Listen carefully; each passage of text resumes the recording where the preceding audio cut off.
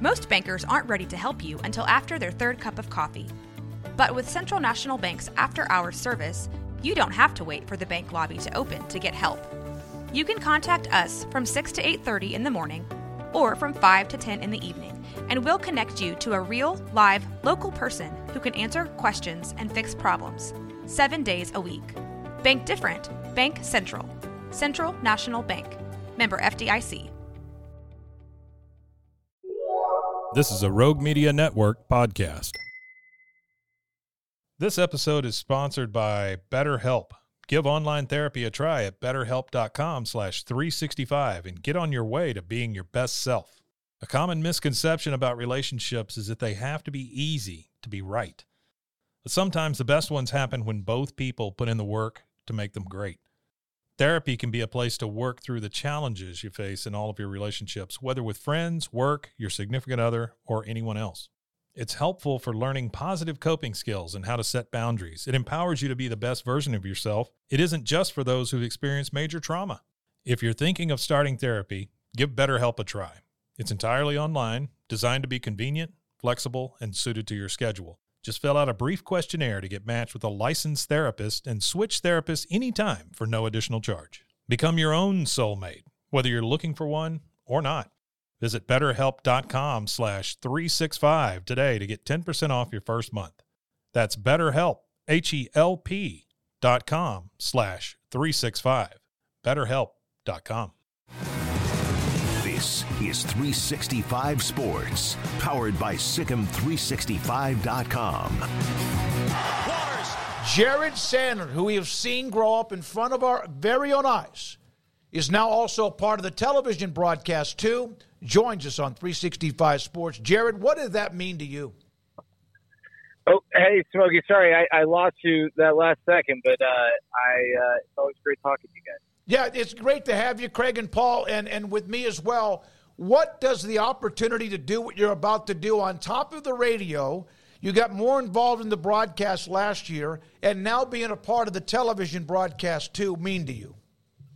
Oh, man. I mean, I think I tweeted this earlier today, but whether it's radio or TV or just the fact they allow me in the ballpark for the team I grew up rooting for, it's I still have that really kind of fuzzy feeling that I had when I first started, and I grew up watching TV until it was bedtime, and then listening to Eric and his host of partners on the radio, and so I have tremendous appreciation for the history of Rangers television broadcasters and some of the great broadcasters who have come through here, including Dave Raymond, who is a Baylor dad now, as I'm sure you guys know. And he does such a great job, and I'm so fortunate that Dave's a teammate and a friend, and I'm going to work my tail off to try and provide an entertaining and fun broadcast and informative broadcast just like he does in my own way. And I'm so grateful. And again, the fact that I get to do this, it's not lost on me that, I know what it means to be a Rangers fan, and I still am one. I haven't lost that. I don't think I ever will. And I just appreciate the fact that I get to do this for the team that, it's not just the team I grew up rooting for. It's my hometown team. It's not like I'm a transplant fan or anything. This is where my family's from. And this is the team I grew up rooting for, and it's just an incredibly special opportunity. Jared, we are pitchers and catchers time, spring training wise. Jordan Montgomery, it seems to be his best option would be to return to the Rangers at this point. Now, nothing's, signed yet, but do you think that is likely to happen, or is it just tough to get a read on because baseball free agency is a slow burn now? Yeah, Scott Boras has really pressed the slow motion button on this with all the clients, Bellinger, Montgomery, Snell. I mean, these are his guys, and he's not quick to put pen to paper, that's for sure. I'll be honest, going into the offseason, I didn't think there was a good chance Jordan Montgomery would be back, and I still don't. I do think that that arrow is pointing towards coming back with each passing day, but I still don't think it's, in my estimation, over, 50% chance. It's just tough to get a read on it. The financial situation is, it's tough to interpret, with the Bally stuff and everything. And I also think, the only thing I'd say is whether or not he returns, the biggest mistake that I've seen in the assessment of Jordan Montgomery and the Rangers is the idea or the notion that the only reason he's not a Ranger is because of the TV deal. I think the Rangers, while they love Jordan Montgomery and they will always have an affection for Jordan Montgomery with, what he did last year, and would be pumped for him to be in the rotation, I think there are baseball reasons as to why it's not a no-brainer. He's north of 30, and, if you guys remember, during the regular season, the Rangers – and they weren't the only team who felt this way. I think the Cardinals felt this way as well. When Jordan Montgomery got to about 70 to 80 pitches, they really felt like the stuff and the production dropped. And, for a guy that's north of 30, for whom that's the case, it's not a no-brainer to sign him to a 5-year deal for 9 figures, right? So is that a trend that's going to continue to get worse? Is it a trend he can reverse? Is it, why was that the case? Because the data was pretty stark. It wasn't just small sample size, happened over 2 starts. So, I think there are baseball reasons as to why the Rangers are contemplating, bringing him back. Obviously, if they had unlimited pocketbooks, then, it probably would be an easier decision. But they're also weighing the luxury tax component too. You sign him to a $20+ million a year deal.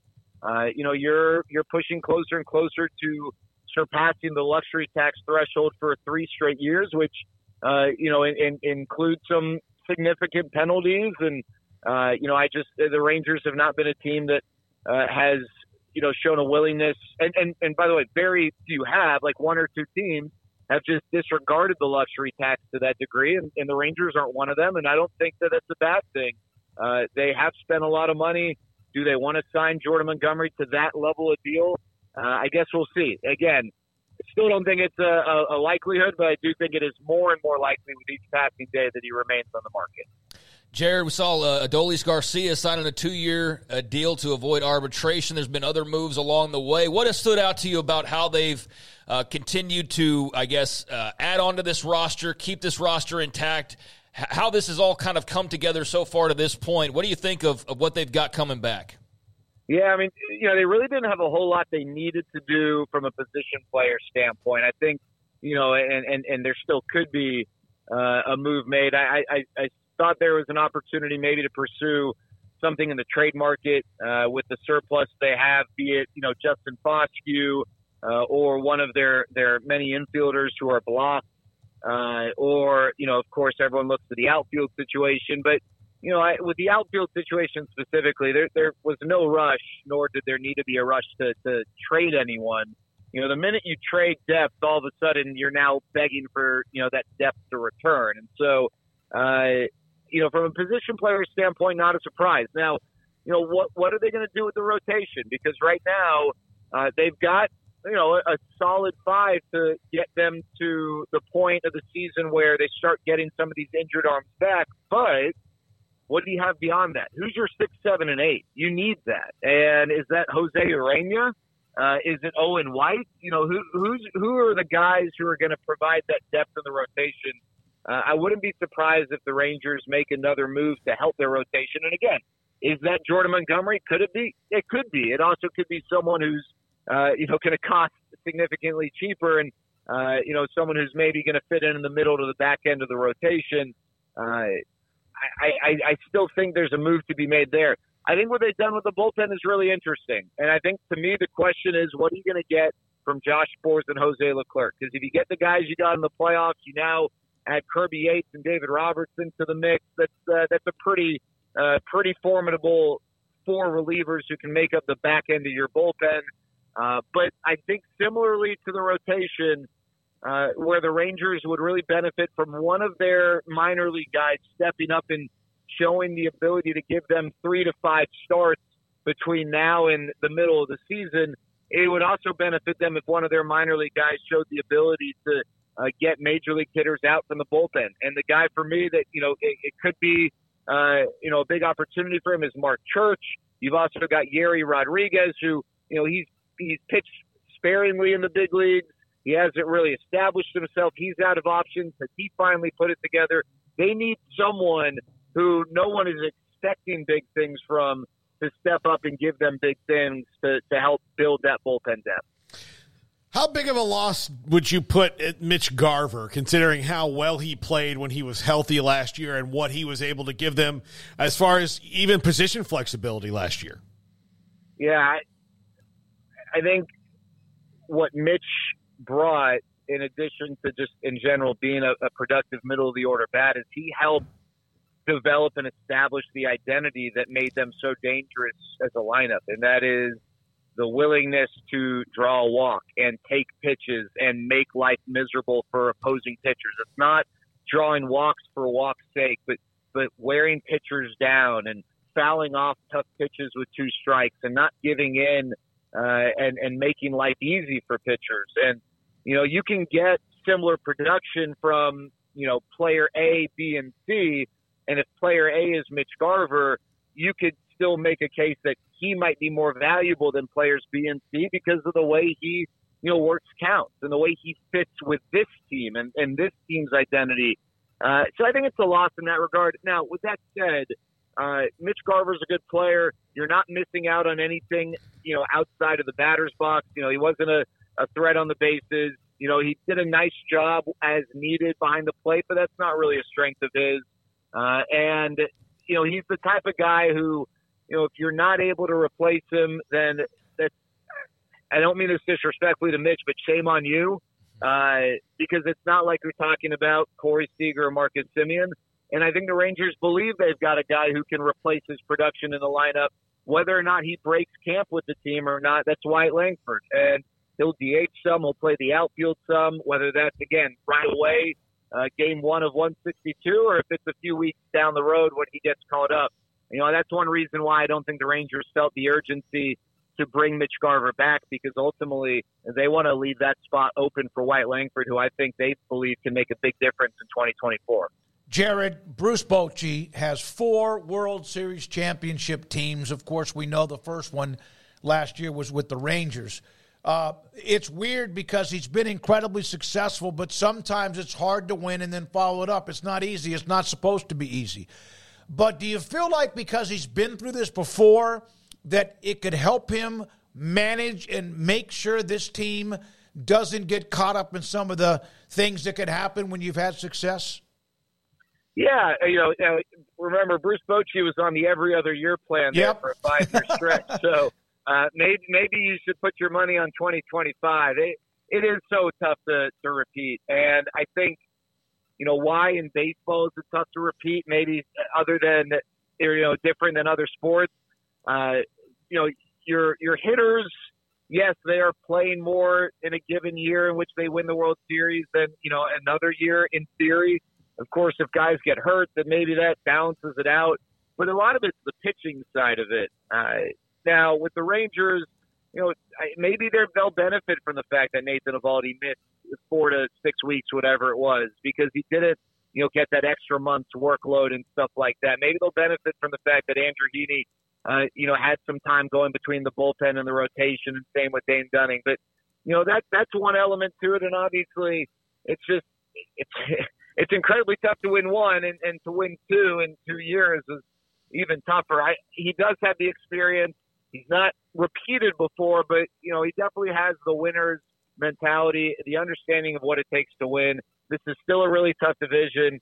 I still think this is a 3-team division, much like last year, so they're not getting any breaks there. But they definitely have the talent to do it. They've got a lineup that I think could end up being better next year, or in 2024, this year, I should say, than last year.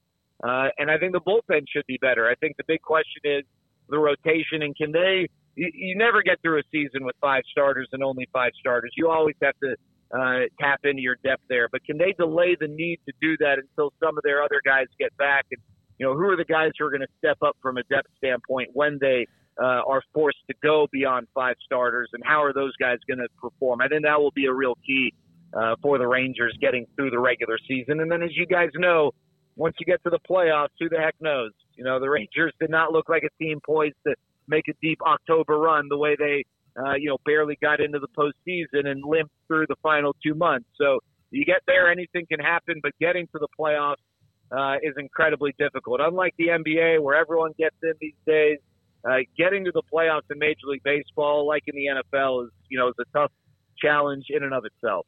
Jared, I mean this when I say this. First of all, we're incredibly proud of where you are, where you have started, and the hard work it took to get to your point of doing pregame, postgame, and then all of a sudden becoming more involved in the broadcast and now the opportunity on TV. So happy for you. We really are. Pitchers and catchers reporting is a big deal, and having you on and seeing you succeed the way you have and will means a lot to us as well. Have a great spring, and we'll see you down the road. Well, I appreciate Smokey and Paul and everyone over there. You guys, your support over the years has meant a lot, and I'm just excited to go to Arizona to broadcast for a team that's the defending World Series champion. First time we've ever gotten to say that, and that's going to be a whole lot of fun. It will. We'll say it as much as we possibly can. Jared Sandler, one of the voices of the Rangers, now a part of the television broadcast too, with Dave Raymond. That's part of that Diamond Sports package, and there's a conglomerate of others that will be involved, but also still a part of Rangers Radio with Eric Nadel and Matt Hicks too.